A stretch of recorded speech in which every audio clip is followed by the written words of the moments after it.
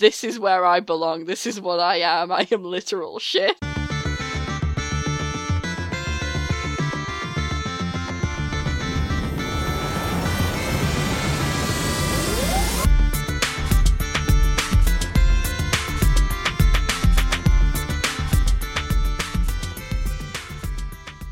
Hello, and welcome to House of Bards, the podcast where we talk about role-playing games, the shared narrative method of role-playing in tabletop games like Dungeons & Dragons, Traveller, Call of Cthulhu, Pathfinder, I guess, if you like, you're into that sort of thing, you know. My name is Alex. And I'm Beth. And today we have a very special episode of House of Bards lined up for you. We are going to talk about interplayer character relationships. Basically, when you start shipping your PC characters together in the messiness that is love and stuff. So, Yeah, that. I mean, I don't want to say I have extensive experience with this, because I feel like I feel like that's slightly overbilling myself as an expert, and I'm certainly not an expert in this. But I mean, you know, it's so Jay and Marion are kind of officially Who are both characters in my game. Mm-hmm. Jay and Marion are officially an item as of a few weeks ago. Basically, Yeah. They had this weird love confession. Do we maybe want to, like... Because we've mentioned both of those characters on the podcast before, but I don't think we've ever gone extensively into, like, the characters and what they... Like, who they are and their whole deal, really. So, Jay's my character. They're a, half-elf bard, and their agender, and so it's sort of why everyone... If you've ever wondered why I specifically avoid using pronouns when I talk about Jay, that is because Jay has decided that is the pronoun that is their preferred pronoun, or rather, I decided that would be Jay's preferred pronoun. It is a very dicey situation, and being a writer of a character of a group that you are not, but that's perhaps a topic for another day. But so Jay's just this kind of bard, elfy type person. Jay's a bit Jay's got certain emotional issues. They have difficulty sometimes with love and feelings and stuff, which Jay did kind of go into slightly of why that is. But essentially it all has to do with, aging a lot quicker than the people around you. So you kind of... Because Jay is a half-elf brought up by elves, right? Yeah. So, and on top of that, parental abandonment issues, because, the mother of Jay is sort of this, she's, like, Wanda is the inversion of the kind of gender-inversed version of has a girl in every port, so has essentially a hot elf man in every port, and I think we've explained it on a previous episode. I'm not sure which episode it would be. But yeah, that was like a fun idea. Yeah, Wanda is a pirate. Yeah. Who likes to shack up with nubile elf boys. It's true. Who she then foists the resultant elf children off on, and depending on exactly who the elf man in question is, that will determine, exactly how the child turns out. So one of the resultant effects of this is that Jay has a whole load of half-siblings scattered all the way around the Sea of Bells. And some in the Empire as well, actually. But the one in the Empire is in Urbing Navali, which is on the Sea of Bells. Yeah. So it's a very cosmopolitan city. I see. So it's, But yeah, but I think Jay in some ways is a bit of a wannabe pirate, but isn't like that into the pirate life. Evidently, it's not a pirate's life for Jay. Jay's elected to be a bard and, tell stories, and, that's how Jay lives and gets into various mischief. And eventually this led to Jay being arrested and put in the prison of Splinter. Pit Splinter, yeah. Yeah. And so Jay meets Marion. Marion is like... Becca isn't here, so maybe, do you want me to explain Marion? Yeah, you explain Marion. Okay. So Marion, as explained to me, is a pirate. Like, legit a pirate. Both of her parents were pirates. Both of them got killed doing pirate things. And Marion is this small-time pirate, very, very anti-slavery, which was an issue in a setting that has no explicit slavery. But we kind of work that in because there's not like slavery, but there's another system like that's worked independently that's like basically slavery. Yeah. Like there are a couple of different conditions on it and like why it comes about and stuff, but I imagine that if you're one of the slaves in question, it's probably not that big a deal to you what the particulars are. Yeah. So Marion has this weird set of issues with like her lineage as a pirate. Like she has a lot of, well, I'll say a lot of, she has a number of like items of heritage from her parents, and she sometimes interacts with her parents' old crew in as much as she murdered the leader. But she got into the Prisoner Pit Splinter by attacking the Morfang clan in Varash, who control all fishing. So she's really, I'd say probably like closer to a buccaneer or a corsair. Yeah. In that, well, I suppose she's not really hired by any one state, but the things that she does are piracy on the high seas, not really because she has any strong criminal conviction, but because she's like willing to fuck up other people's shit in pursuit of like freedom and justice. Yeah. So you could maybe call her some kind of terrorist, maybe? That's not a bad way to describe her. I also don't think it's maybe a bit of a strong word, but it's the kind of thing. Yeah, it's not entirely an inaccurate description of Jay sometimes either. Like, politically, they're quite similar in that, you know. They are actually, generally pretty similar. So, I think of the 4 player characters, like, Marion has maybe the least baggage that comes to the top, but that kind of like works out well because Marion just sort of seems a lot of the time to get elected de facto leader. It's true, yeah. It's her boat that they're all like shipping around on, and just it seems to be that even though technically Balasar, the Dragonborn, seems to be ostensibly the most sensible member of the party, he doesn't really like to take leadership roles all that often, so Marion gets thrust into that position when they need some kind of definitive decision on something. She's, Marion is our Commander Shepard. She's the one who, whenever we have a tough moral choice, it's always like, let's go back to the boat and talk about this. Marion, what do you think? What's your decision? And, Yeah, exactly. And, so, for quite a while now, Jay and Marion have been, friendly. Yeah, but, will they, won't they? I think it kind of, didn't it kind of just start that, like, they would end up teaming up a lot of the time when the party split up? Yeah. And I think there was one session where we had just survived, barely, Galliena. And we kind of had this little exchange, and Jay was like, and I just went, don't you go dying on me now.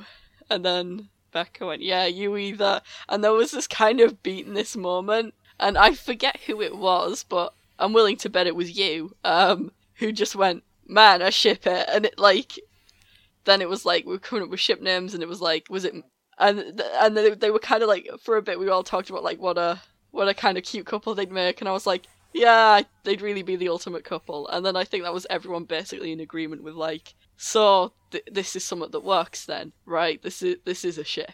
Okay. Because it had kind of started happening already in that like the two are very, very good friends. Yeah. And like Jay is Marion's first mate because the original first mate of the ship became unavailable. Yes.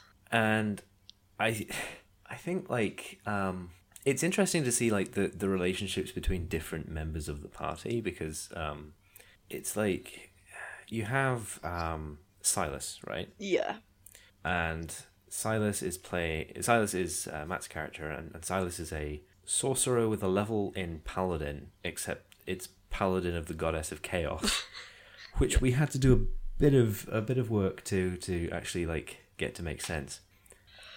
And like there was one session where this was fairly late on, just before the point where Jay and Marion actually made themselves an official thing, where you were all like in a bubble in Lehman's tiny hut. Yeah. In the middle of a snowbound like path, escaping from like basically being routed. Yeah.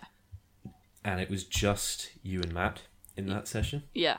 So it was like Marion and Balasar were asleep, and Jay and Silas, who are probably the two silliest characters in the party. Like Silas especially, and then Jay is like not always the most serious. No, yeah.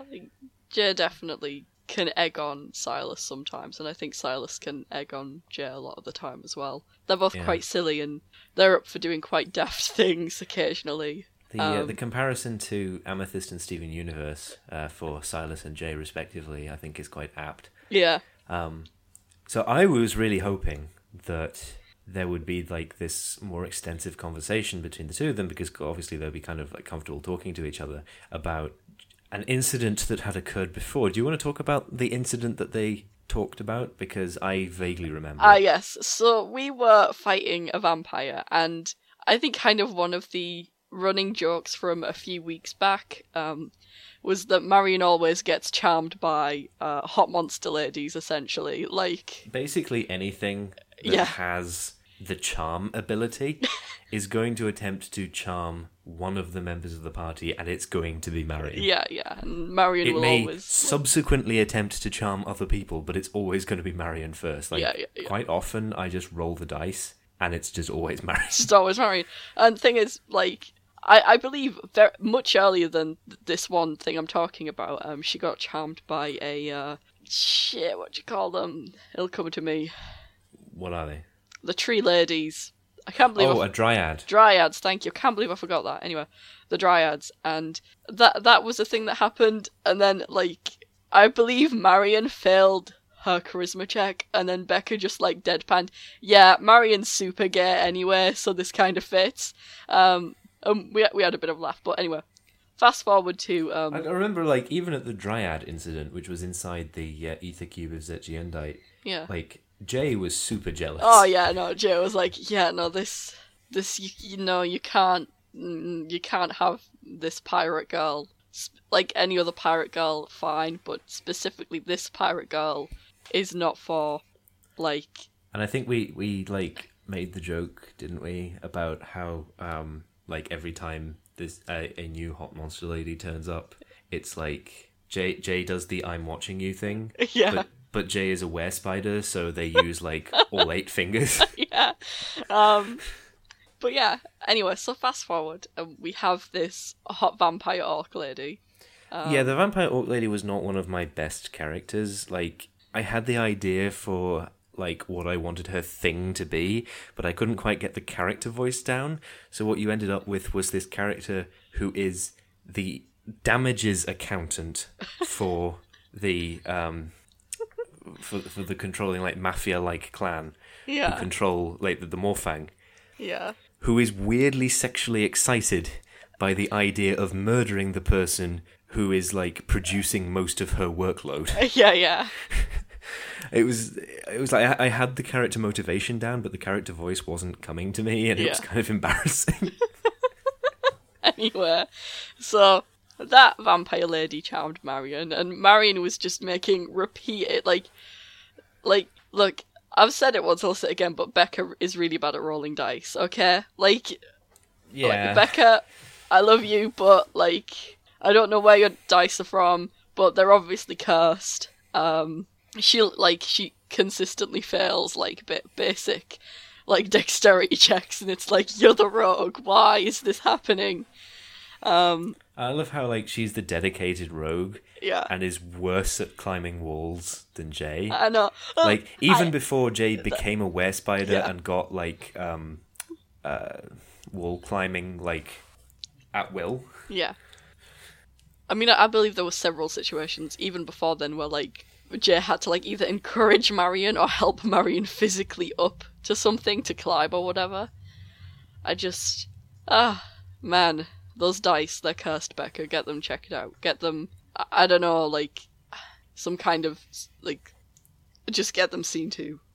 Get the evil spirit removed from them, please. We're begging you. Anyway. So Marion is, consistently failing all her charisma checks. So Jay casts Counter Charm, and I'm like, wouldn't it be funny if the way Wouldn't it be funny if is kind of like the hold my beer of role-playing? Because as soon as you say, wouldn't it be funny if, you know the thing in question is happening.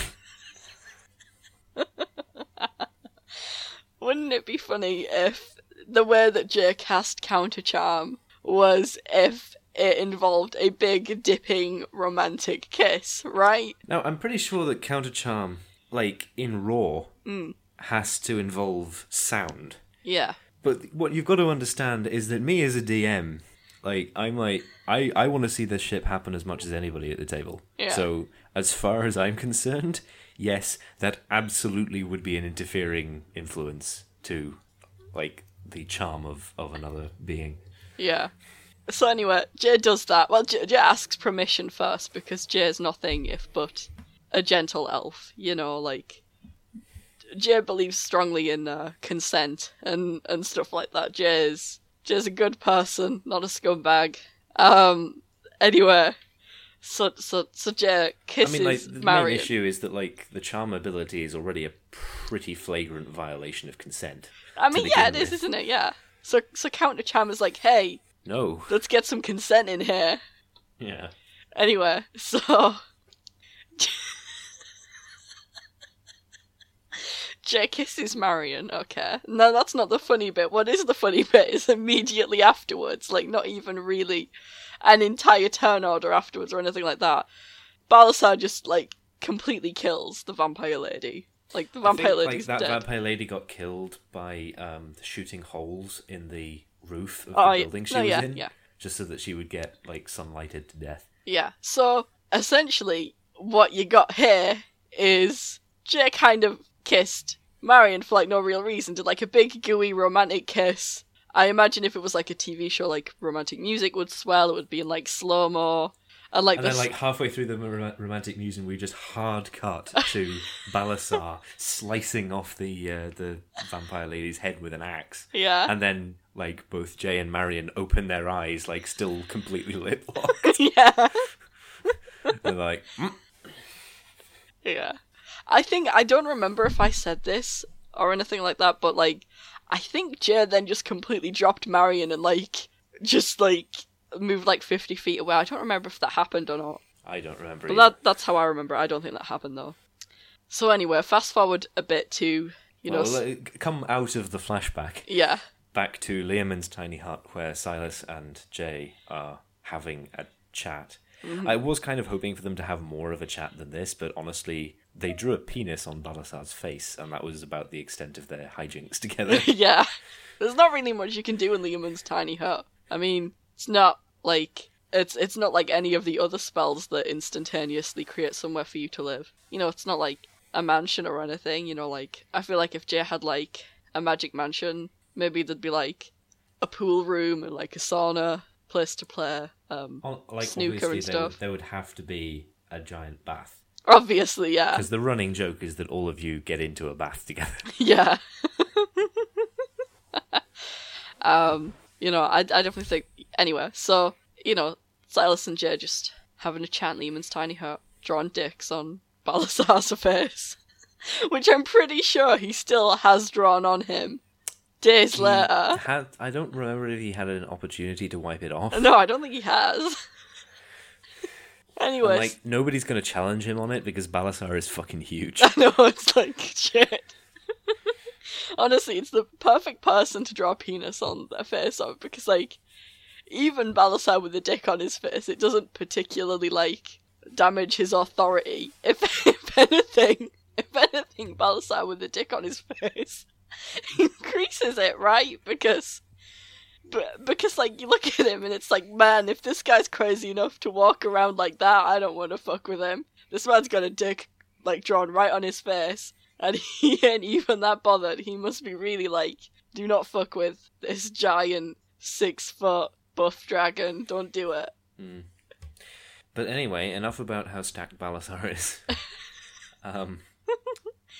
So yeah, Silas eventually brings up this topic of, hey, that counter charm you used with the vampire lady on Marion, that was that sure was something. Mm-hmm. And just like, I have to go to sleep now because of the narcolepsy I suddenly have, and just like flumps down on the ground and pretends to be asleep so they can avoid this conversation. And Silas is like, oh, okay. Okay. And then goes to pray to Vesusark. Yeah. So, yeah. And, like, honestly, that was kind of it for a while for like, overt Marion and Jay interactions was, like, the counter charm kiss. And then, eventually, I'm like, honestly, we're running out of episodes to do for the podcast. I should probably move this romance along. So... And, like, I tried to help by, Yeah. like, giving you guys basically a downtime episode of the game where, like, you were all thrown out of... Like, you're basically on the run from the law, but the law is going to take a while to get there, and you just sort of, like, go back to the ship, and you stay there for a bit. Yeah. Until you hear of news of what's happened to the members of the Resistance who were routed in the... You folks at home have seen video games, right? And films and whatever. Like, anytime you get a base where you just, like, do hub missions from, you know in the third act that base gets discovered and routed. If you've ever played Wolfenstein New Order, I think that's the game that I played most recently where that happens, but it's a really, really common trope, and it just kind of drives the plot along. So I was like, okay, Technically that happens in Act 1 of Inquisition. But it does happen in Origins. Your base gets raided, but... I guess since technically in Origins, the camp moves around all the time. Technically it happens to the whole city of Kirkwall in both Act 2 and in Act 3. Man, Kirkwall's a shithole. Anyway, so, yeah. So there was this, session, and we were all there, and we were all present, I think. Yeah, we were all there, right? Or was Matt not there? I can't remember. Matt wasn't there. Matt wasn't there. Anyway. So, we're at the boat, and then we're like, let's get drunk. And everyone's like, yeah, that's a great idea. So like Jay everyone. drinks an entire bottle of vodka. Silas didn't, even though the effect that he got where he can't get drunk had worn off by this point.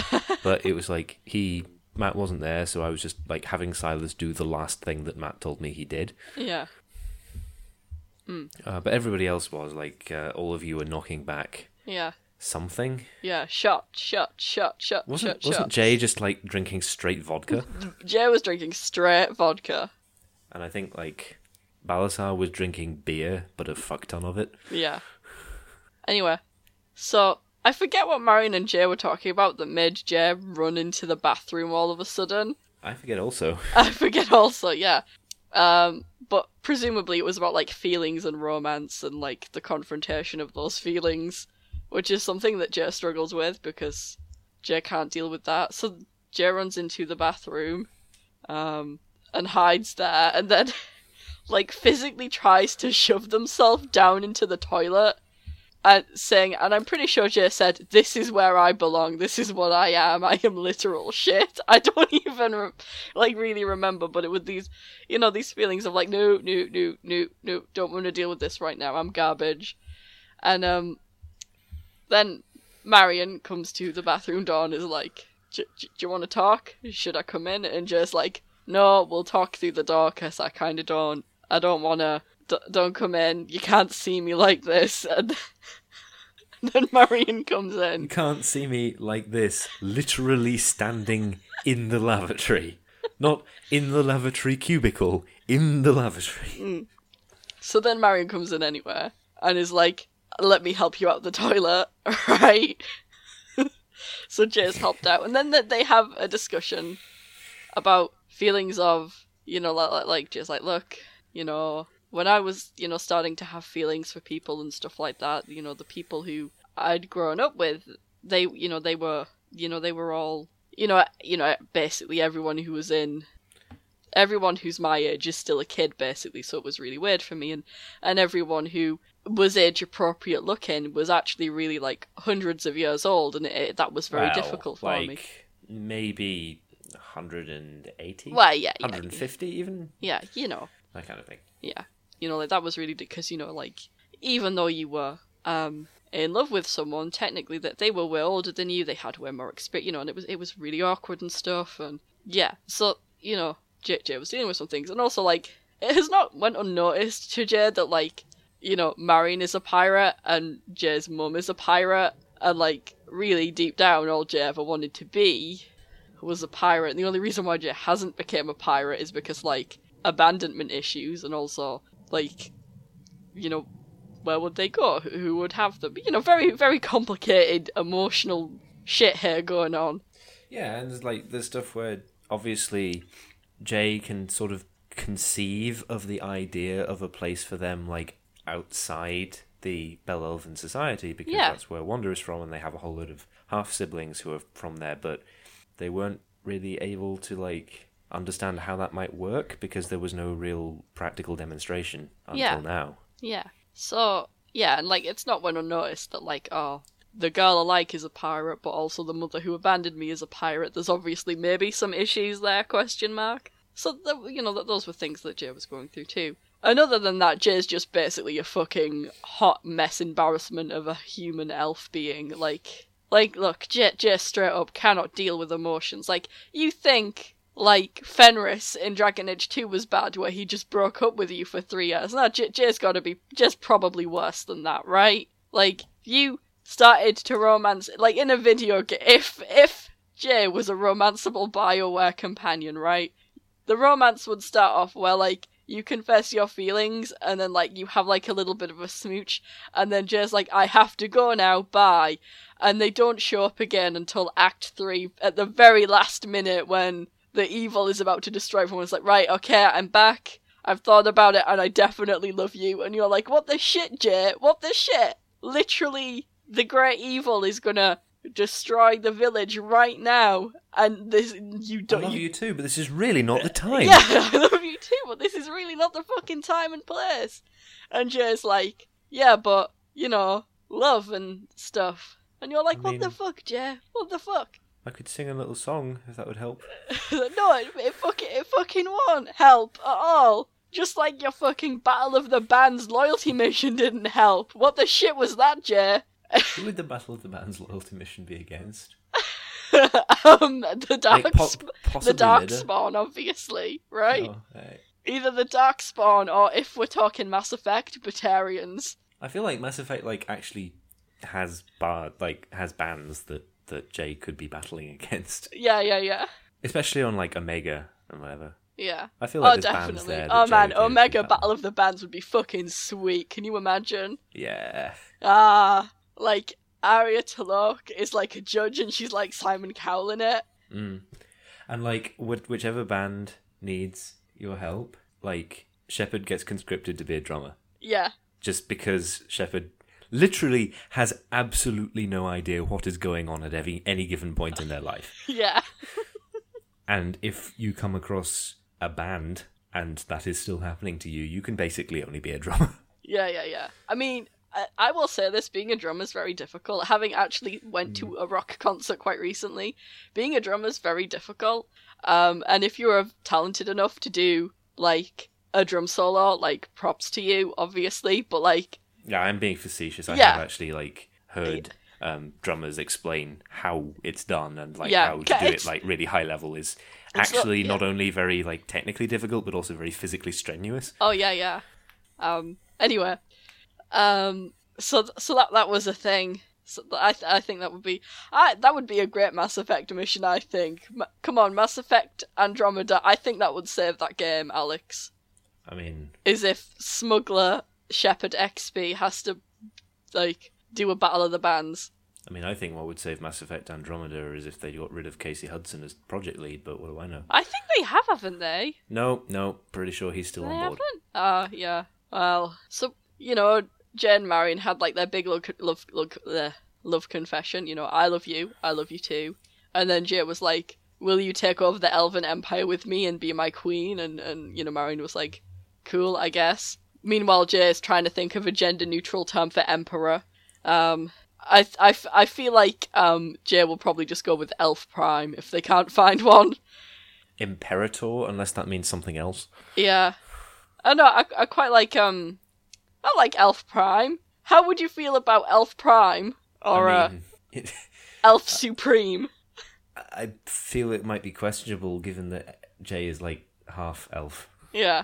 Half Elf Supreme. That doesn't sound as cool though. Bard Supreme. No? I'll keep working on it. Anyway, so, you know, and then, you know, then they went off and got the boat rocking, basically, while Bal dealt with some shit, and Matt dealt with some shit. Well, Matt didn't, like, Silas didn't really deal with some shit at all. He was just continually dealing with shit from start to finish. Yeah, it's true.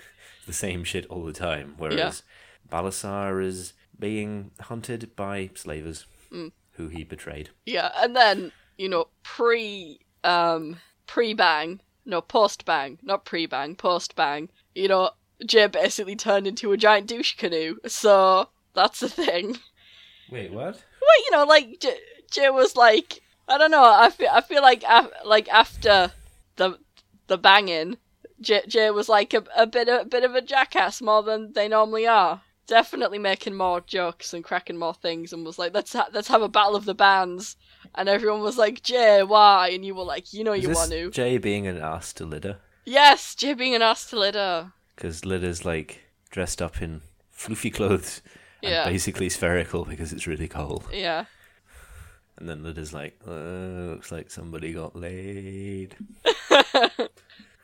And Jay's like, you want to fucking go? Because sure as shit I got laid. Yeah.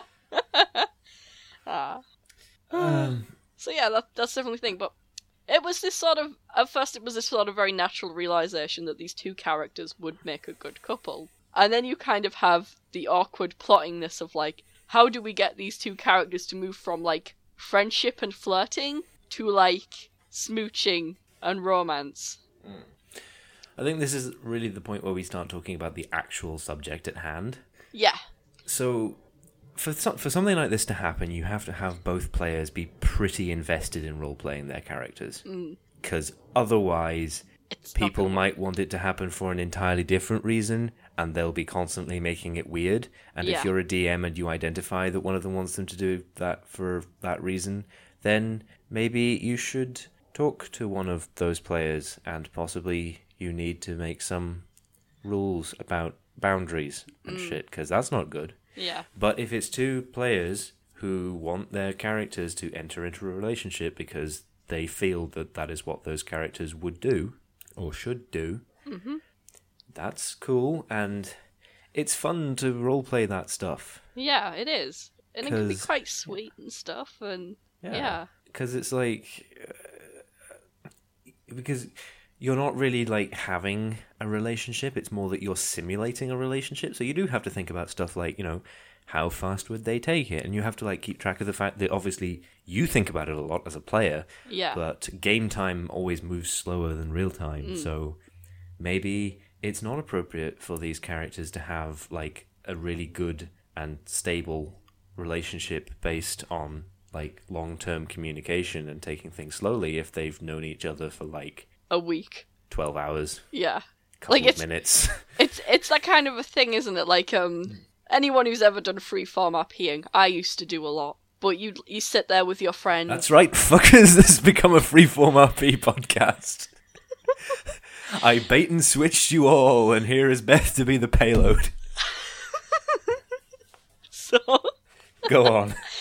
So me and my friend used to do quite a lot of this sort of stuff, and like we were like some of them, like one in particular, we spent like actually a realistic amount of time for like how long does it actually take to develop feelings for someone, how long does it actually take to get over yourself and confess those feelings, and how long does it then take for you to work your way up to a romantic relationship out of that and become a stable relationship. And it took literally forever. There were like, I think by the time they actually like I love you and I love you, they were like 600 pages of this shit, so like over 6,000 posts, And I think we'd been RPing at that point for at least 6 months.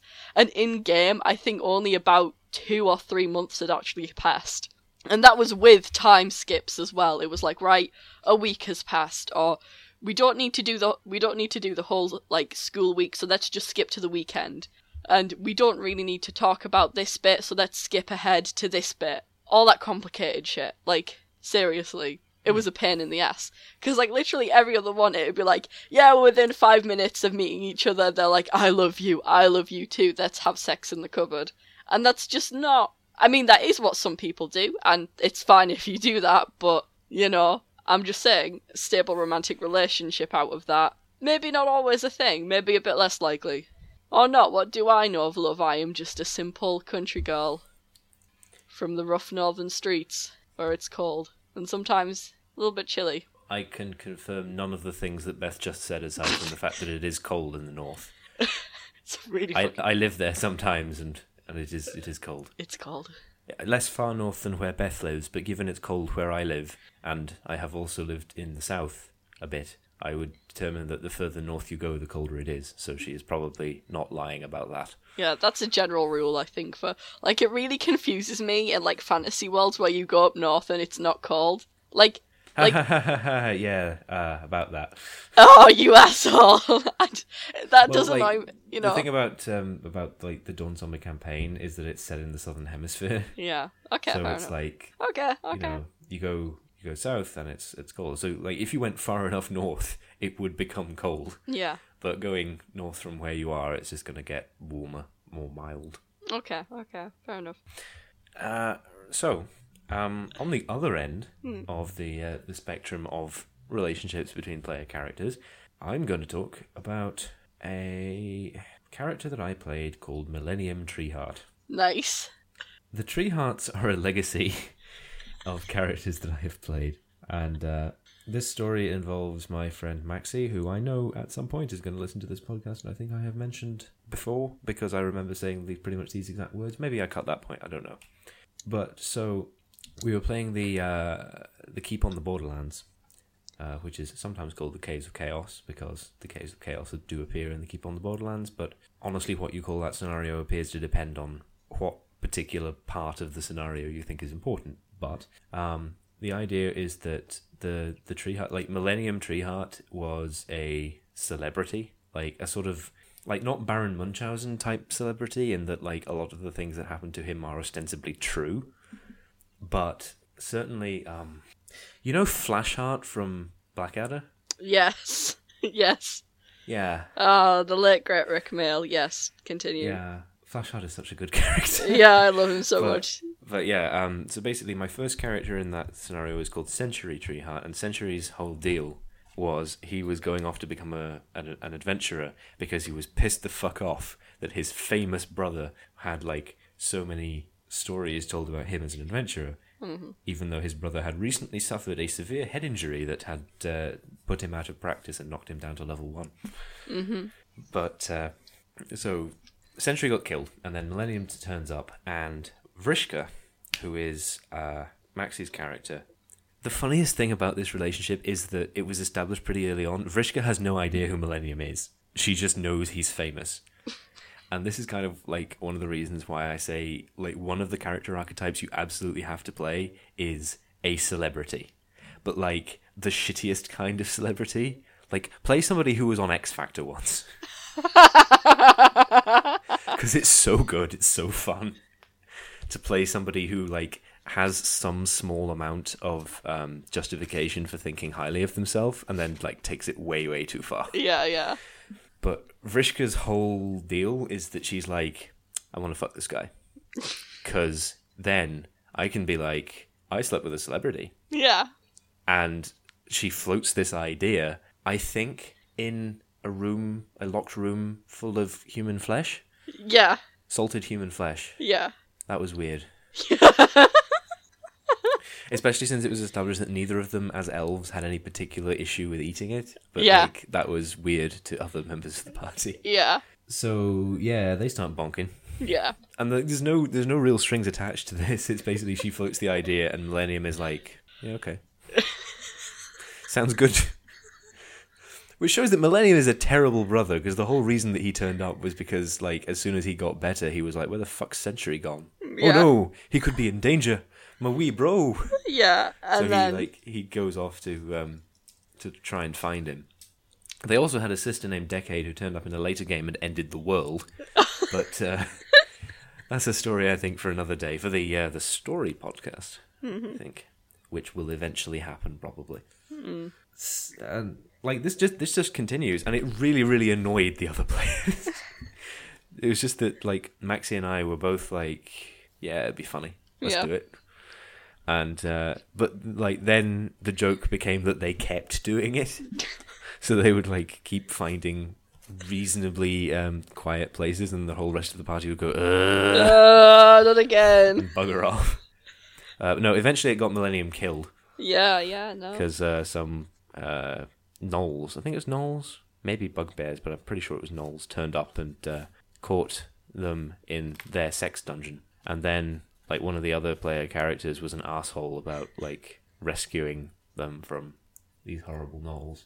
I mean, it was in character for him to be an asshole. Yeah. But it was still kind of a dickish thing to do. Yeah. So he ended up getting his throat cut. And I left off on that family for a bit and played an explicitly gay elf who's just like really mournful and morose, who was like shield bearer for Millennium, and has come to find him. Yeah. And I played him through to the end of the campaign, and then I was like, nah, he's going home. Yeah. He doesn't want anything more to do with these people. He's still really depressed. Yeah. Because Millennium's dead and Century's dead, and he's got to tell something to their dad. But that Maxie wanted me to mention that. Yeah. And I think it serves as like a neat contrast to Jay and Marion, who, you know, spend a lot of time building up to what will hopefully be a healthy relationship. Hopefully. I mean, Jay has set the ground. I mean, I guess they had sex drunk, but like... That wasn't great, but no. You know, they were both drunk, which I suppose is slightly better. Yeah. And I guess if you have sex drunk and, like, in the morning, you're like, well, I don't regret it, or I don't feel that hard done by it. Although I suppose... Somebody who knows better about this subject than me, tell me, is it better when both of you are drunk because both of you are inebriated and, like, it's more difficult for either of you to exert an unfair amount of control, or is it just as bad as if one of you was sober? I mean, I guess if it got to the point where it was a bit too gross for both me and Becca, that oh yeah, definitely, we just retcon it and say, nah, they just spooned all night. Yeah. Obviously, you know, you are playing a character, you're not having a real relationship, and in most cases that's acknowledged, but again, role-playing is basically like improv, so if at any point, like, any other player does something that goes too far, you can just talk about that. If you explain why you're not okay with that, then in most cases there's probably something that can be worked out, and that especially applies when you are simulating relationships between characters, because in pretty much the same way that you are allowed to object to the way that a relationship is depicted in, like, a book or something, it makes sense that if, like, both of you are working together to forge the narrative, then you can express, like, stuff that you are and aren't okay with. This is a pretty weird way to say this thing, but you know what I mean. Yeah, it's about respecting each other's boundaries as people. You know, like, hey... I've talked before on the podcast about how there are certain things that you, like, all of you at the table have to respect. Yeah. People are very, very likely to have boundaries about that are very quickly going to make the game not fun for them. Yeah. So it's not really too much of a stretch that should come into what you're role-playing as well, right? Yeah. I mean, you know, definitely from all different... I remember I think I've talked a little bit about the superhero game that I did that has unfortunately turned out to be a one-shot, because we never managed to get back together as a group ever again, which is sad, but... What system were you using? It was...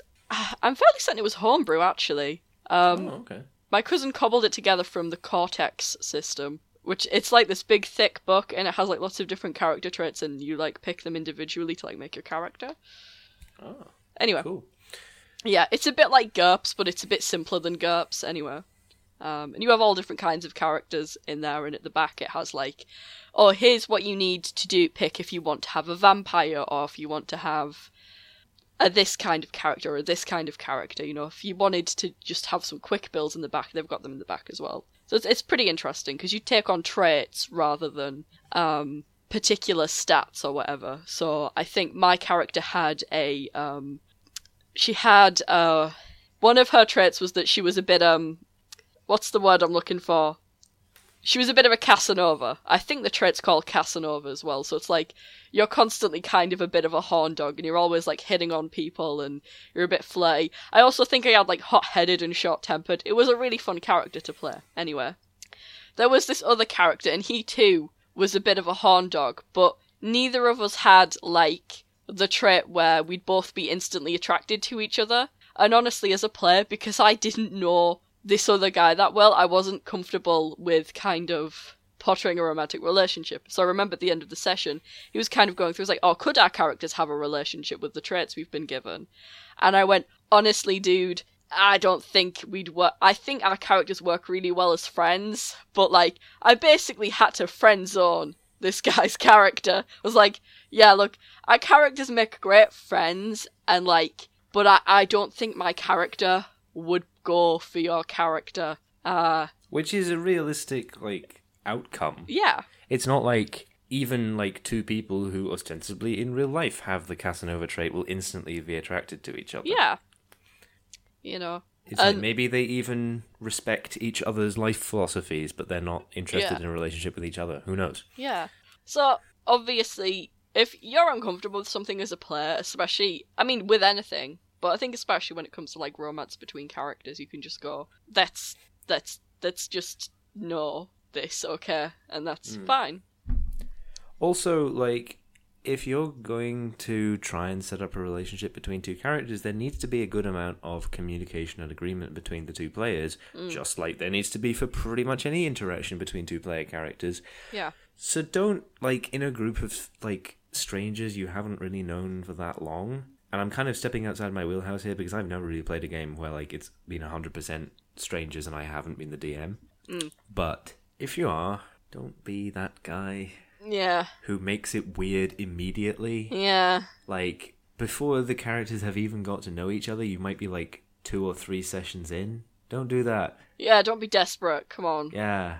Like, even if your character is, there will probably be opportunities for you to, like, display that aspect of the character more. Yeah. And get it further, like, down on paper before you start, like, trying to attach yourself to other members of the party. It's like, it's really gross, man, and it ruins the vibe for everybody almost immediately. Yeah. This is the kind of thing that gets borne out when two players who are very open to, like, working together on character development decide, hey, both of our characters should, for the betterment of, or, well, let's say betterment, like, character development-wise betterment, which is not always to the benefit of the character in question. Sometimes they might be turning into a horrible person or a tragic hero or something. Yeah. But for the betterment of our two characters, they should be in a relationship for a while. Yeah. Like, this is really something you have to use judgment for yourself on, because obviously I can tell you where the two goalposts are, but if you can't really see, like, what point on the gradient between them is appropriate for, like, trying to raise this kind of thing, I feel you're going to have to feel it out for yourself. There's also the other spectrum of this, and I have been at the table in this situation, and it's really awkward. When two people who in RL are in a relationship, and then they make their characters in a relationship, and it is so like, oh god, stop being cute right now, and your teeth are like rotting you away. don't want to say that they can't do that, especially since obviously these two people do know each other, and therefore are probably okay with, like, the idea of putting their characters in a relationship, but it's really difficult to tell if your characters are in a relationship because you are in a relationship, or just because, like, you think it would work, and it's like, yeah, you do it. It's less objectionable than, like, being the creeper at the table, but it's still like, you might make it weird for other people. Especially like, I'll be real right now, especially if you've been like, oh man, we need a fourth guy, and, you know, Jess puts up her hand, it's like, it's okay guys, I'll invite Craig round. These aren't people I know, by the way. And you're like, Craig's such a fuckboy though. And then, Craig I mean, comes I kind in. of feel that there's a major communication issue right there before Craig Yeah, even arrives. before we even start. But sometimes rest it of the happens players is when don't you're like your I'm boyfriend. too much of a coward to tell Jess that I don't want Craig to come into my game. Yeah. It shouldn't happen, and you should try and make sure it doesn't happen, but sometimes it happens. Sometimes it does happen. Sometimes you're like, oh, Jess, we've told you multiple times this guy's a fuckboy. And Jess is like, he's not a fuckboy, he's my forever love. And you're just like, oh, for fuck's sake, Jess. Last week, Zach was your forever love. Oh my god. Anyway, You ever sometimes get the feeling, listeners, that Beth actually has a much more exciting life than all of us, that she's able to speak from experience about all of these things? And anyway, last week you had Zach on the table, and he played this sexy bisexual elf girl in leather armor, whatever, and he made a total mockery of the thing, so you ended up killing his character off. And then apparently, a week later, Jess and Zach broke up, and it was a surprise to fucking absolutely no one. And then she brings Craig in, and Craig, he's not as bad as Zach was, and you think he might be a bit better, but you know, right? Craig's like, I'm gonna start up my business. Are you absolutely sure these aren't real people? Because you're being really, really bitter about this imaginary situation. I promise you, these are not real people. No are they real even fuckboys were proxies harmed in the making of for this real monologue. people? Has this actually happened to you? This has not actually happened to me. This is all made up. Anyway. Has this happened to you? Have you been damaged by fuckboys? Coming to your D&D table. Anyway. So, and you're like, and Craig's like, yeah, I'm planning to start my own music business. And you're like, oh, fuck, man, we've heard you sing, Craig, because you sang. This isn't even about D&D anymore. This is just you complaining about a specific kind of man you don't like. Anyway. I mean, he sounds like a jerk-off, but... Yeah, anyway, but you're like, he's never going to get a job, and he's never going to get this business started up. And even though he himself is a recipient of the welfare state, he constantly complains about single mothers who receive child tax benefits. And you're just like, Craig, shut the fuck up, man. Shut the fuck up. You've no idea what you're talking about. Anyway. And Craig makes this pretty typical, fighter dude character. And the character isn't all that bad. And you're like, okay, maybe Craig's not so bad. But then, him and Jess's, elf girl, they start making out. And you're like, oh, shit, Jess, why? Yeah, they're super in love and they're married. Jess, you never mentioned anything about a husband in your character sheet. Why are you changing your character? Just because you changed for him doesn't mean your character has to change for his character. Beth, God, literally Jess. nobody listening right now believes Jess and Craig aren't real. This has 100% happened to you. This has not 100% happened to me. This has never happened to me. It totally has. It absolutely has. Although I did once have a group where their characters weren't together in the show, but they were together in real life. Not show, sorry, game. But their characters were together. Sorry, their characters weren't together. They were together in real life. And then I think a few months later they broke up.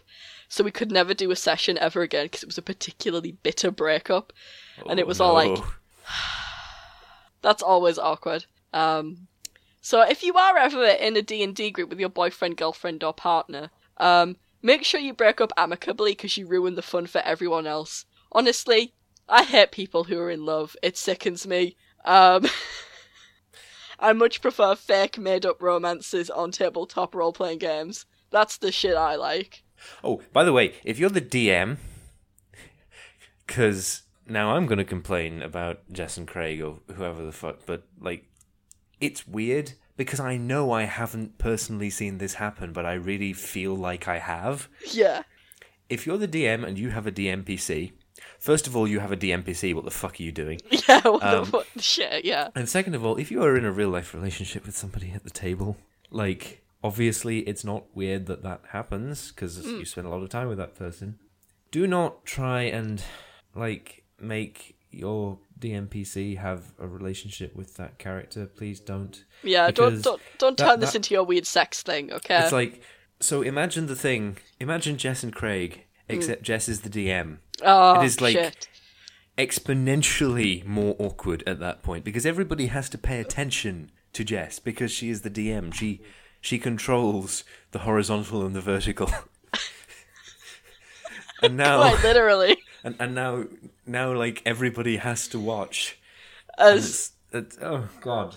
as Bardo the warrior like skull fucks the elf girl. Yeah, it's not. And everybody's sitting there thinking, like, why am I even here? I could have gone to Friday Night Magic, or I could have, like, sat and watched Netflix, or done a number of other seemingly useless things that would have been far more entertaining than and I'm just sitting here like, oh, God. What I'm saying is that, you know, if you have a DMPC and your significant other has a player character and you want to, like, try and, like, get them together long term over the course of the game, to quote a popular Shigeru Miyamoto parody account, please do not do that. And, like, I mean, I guess in your spare time, in private, you can do that with your partner. I don't think that's the kind of roleplay that you should be doing in private with your partner. Yeah, it's a very different kind of roleplay you're doing there. You know, it's... Well, maybe not that different. I don't know Well, exactly I don't how know. any of you out there want to handle that. I mean, I guess if... Well, technically, then you're kind of going into LARPing, aren't you, I suppose? I don't know. I mean, like, ostensibly both involve people carrying implements as a means of inflicting pain. Yeah. It's just, like, the pain is a bit more fatal in one case. In the sexy time kiss, or in the LARP case? I hope not! Anyway.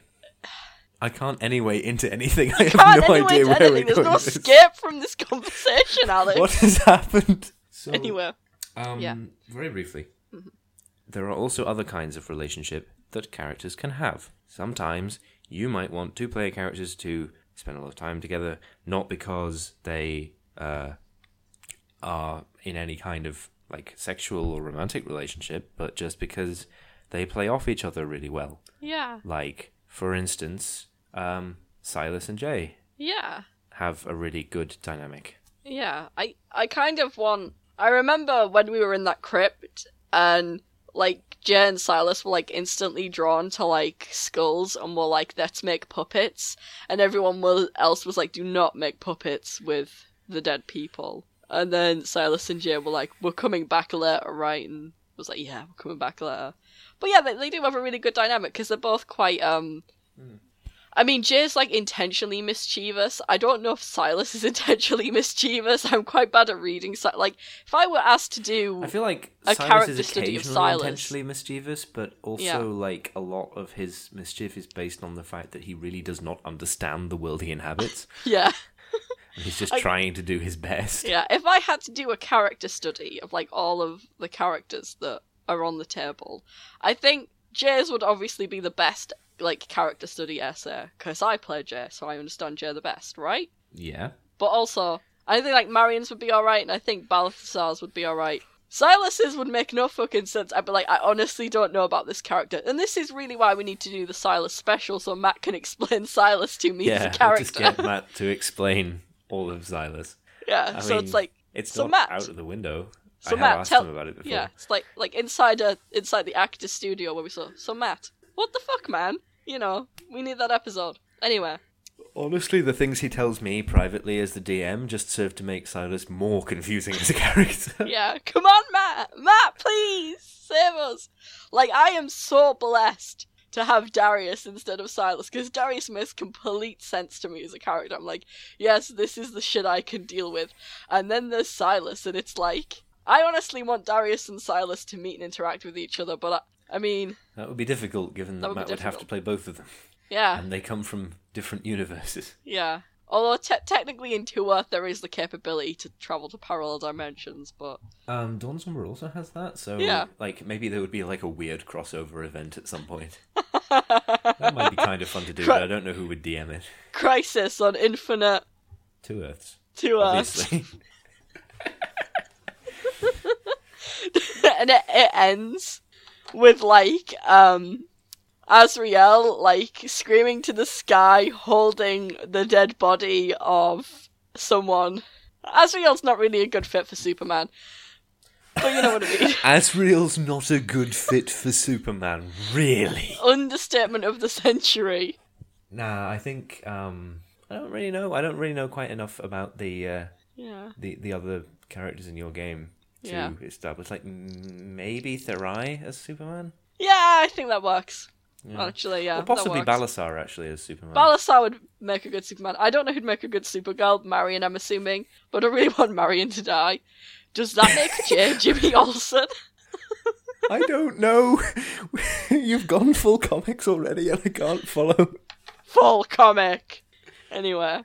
But, yeah, also I kind of like the relationship between Silas and Balasar in that because Marion and Jay pair off so much, like, they just sort of get forced together and they have to deal.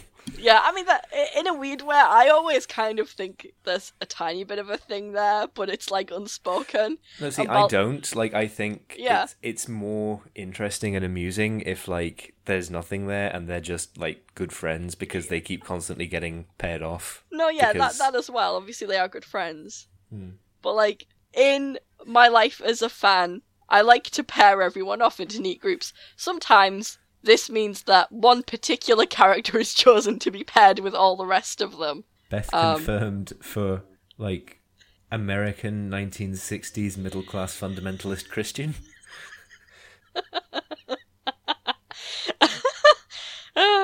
I mean, yeah, but, like, I'm like more into, like, polyamorous shipping and stuff like that. I was gonna, like, you're absolutely none of those things. Yeah.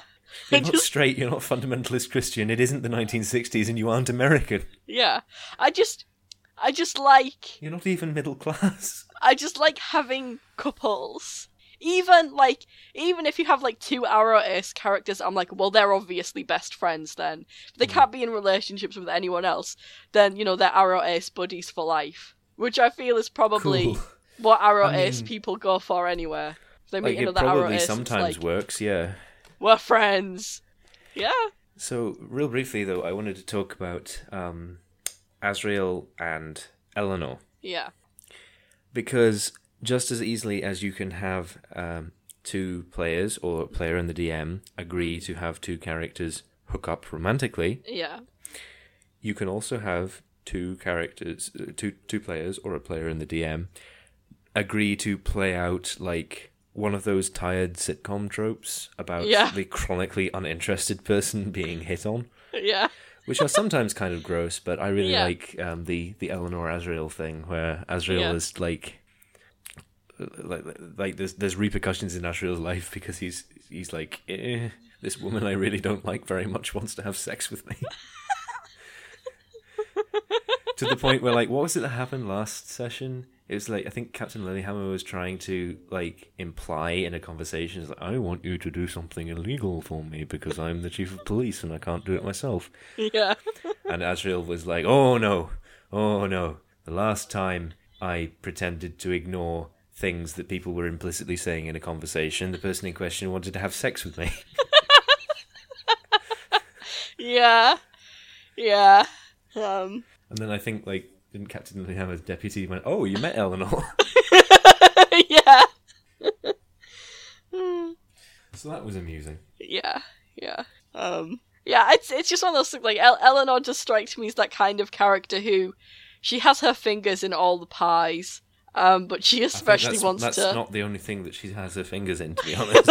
Yeah, exactly, you know, it's you know, she like, Eleanor does like to ascertain a certain amount of control over people, which is, I mean, it's about as creepy as it actually is, you know, she thinks of herself as a chess master, sort of pulling events in the direction that she wants them to go into, and if that particular event is a penis going into her vagina, well, you know, that's something that is a thing.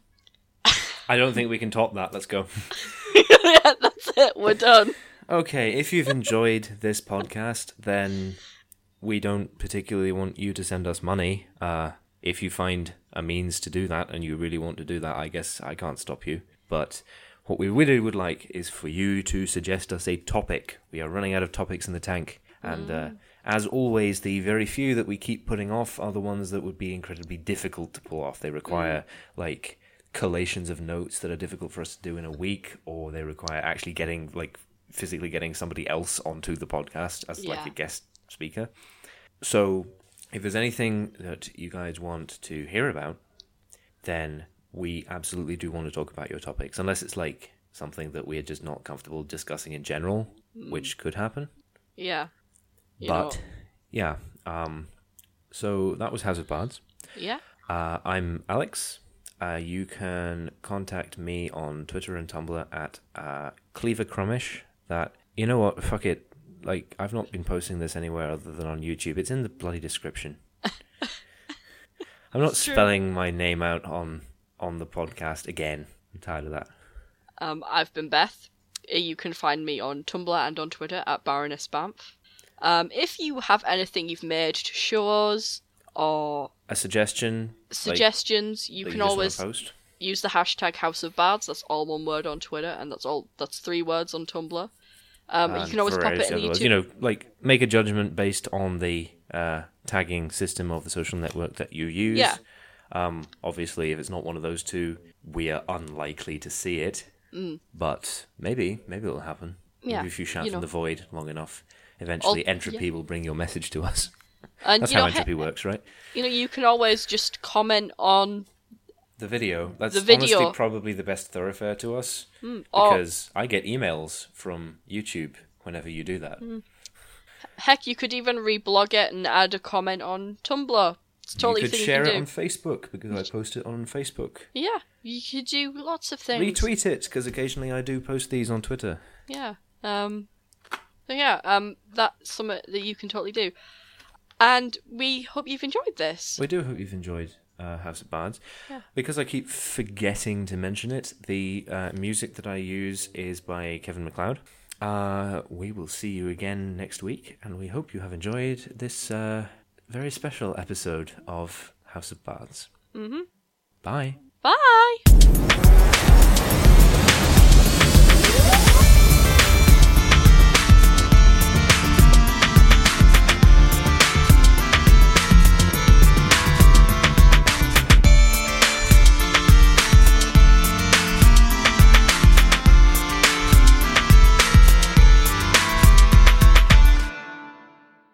See, I was very much against the whole single people being bitter about any and all kinds of relationships meme until very recently, where a thing happened that I can't talk about because the people who were involved might be listening and they would be rightfully hurt by my words. What, you think Jess, Zach and Craig don't listen to this podcast? I mean, maybe they do, Maybe they do. but that's your problem. You were the one who was slagging them off for like 10 minutes. Whatever, look, Jess isn't a real person, but if she was a real person, right, she knows I hate her, right? Because I wouldn't have put up with that shit, right? I would have been there, like, first week being like, yo, Zach's a fuckboy, we're not going to play D&D with him. Craig, also, he's a fuckboy. Also, you've changed too much for your boyfriend. And honestly, I think you should just not come around my house anymore to play D&D, Jess. I don't want to be your friend anymore. And Jess would be like, that's really mean, Bethany. And I'm like, give a shit, I don't.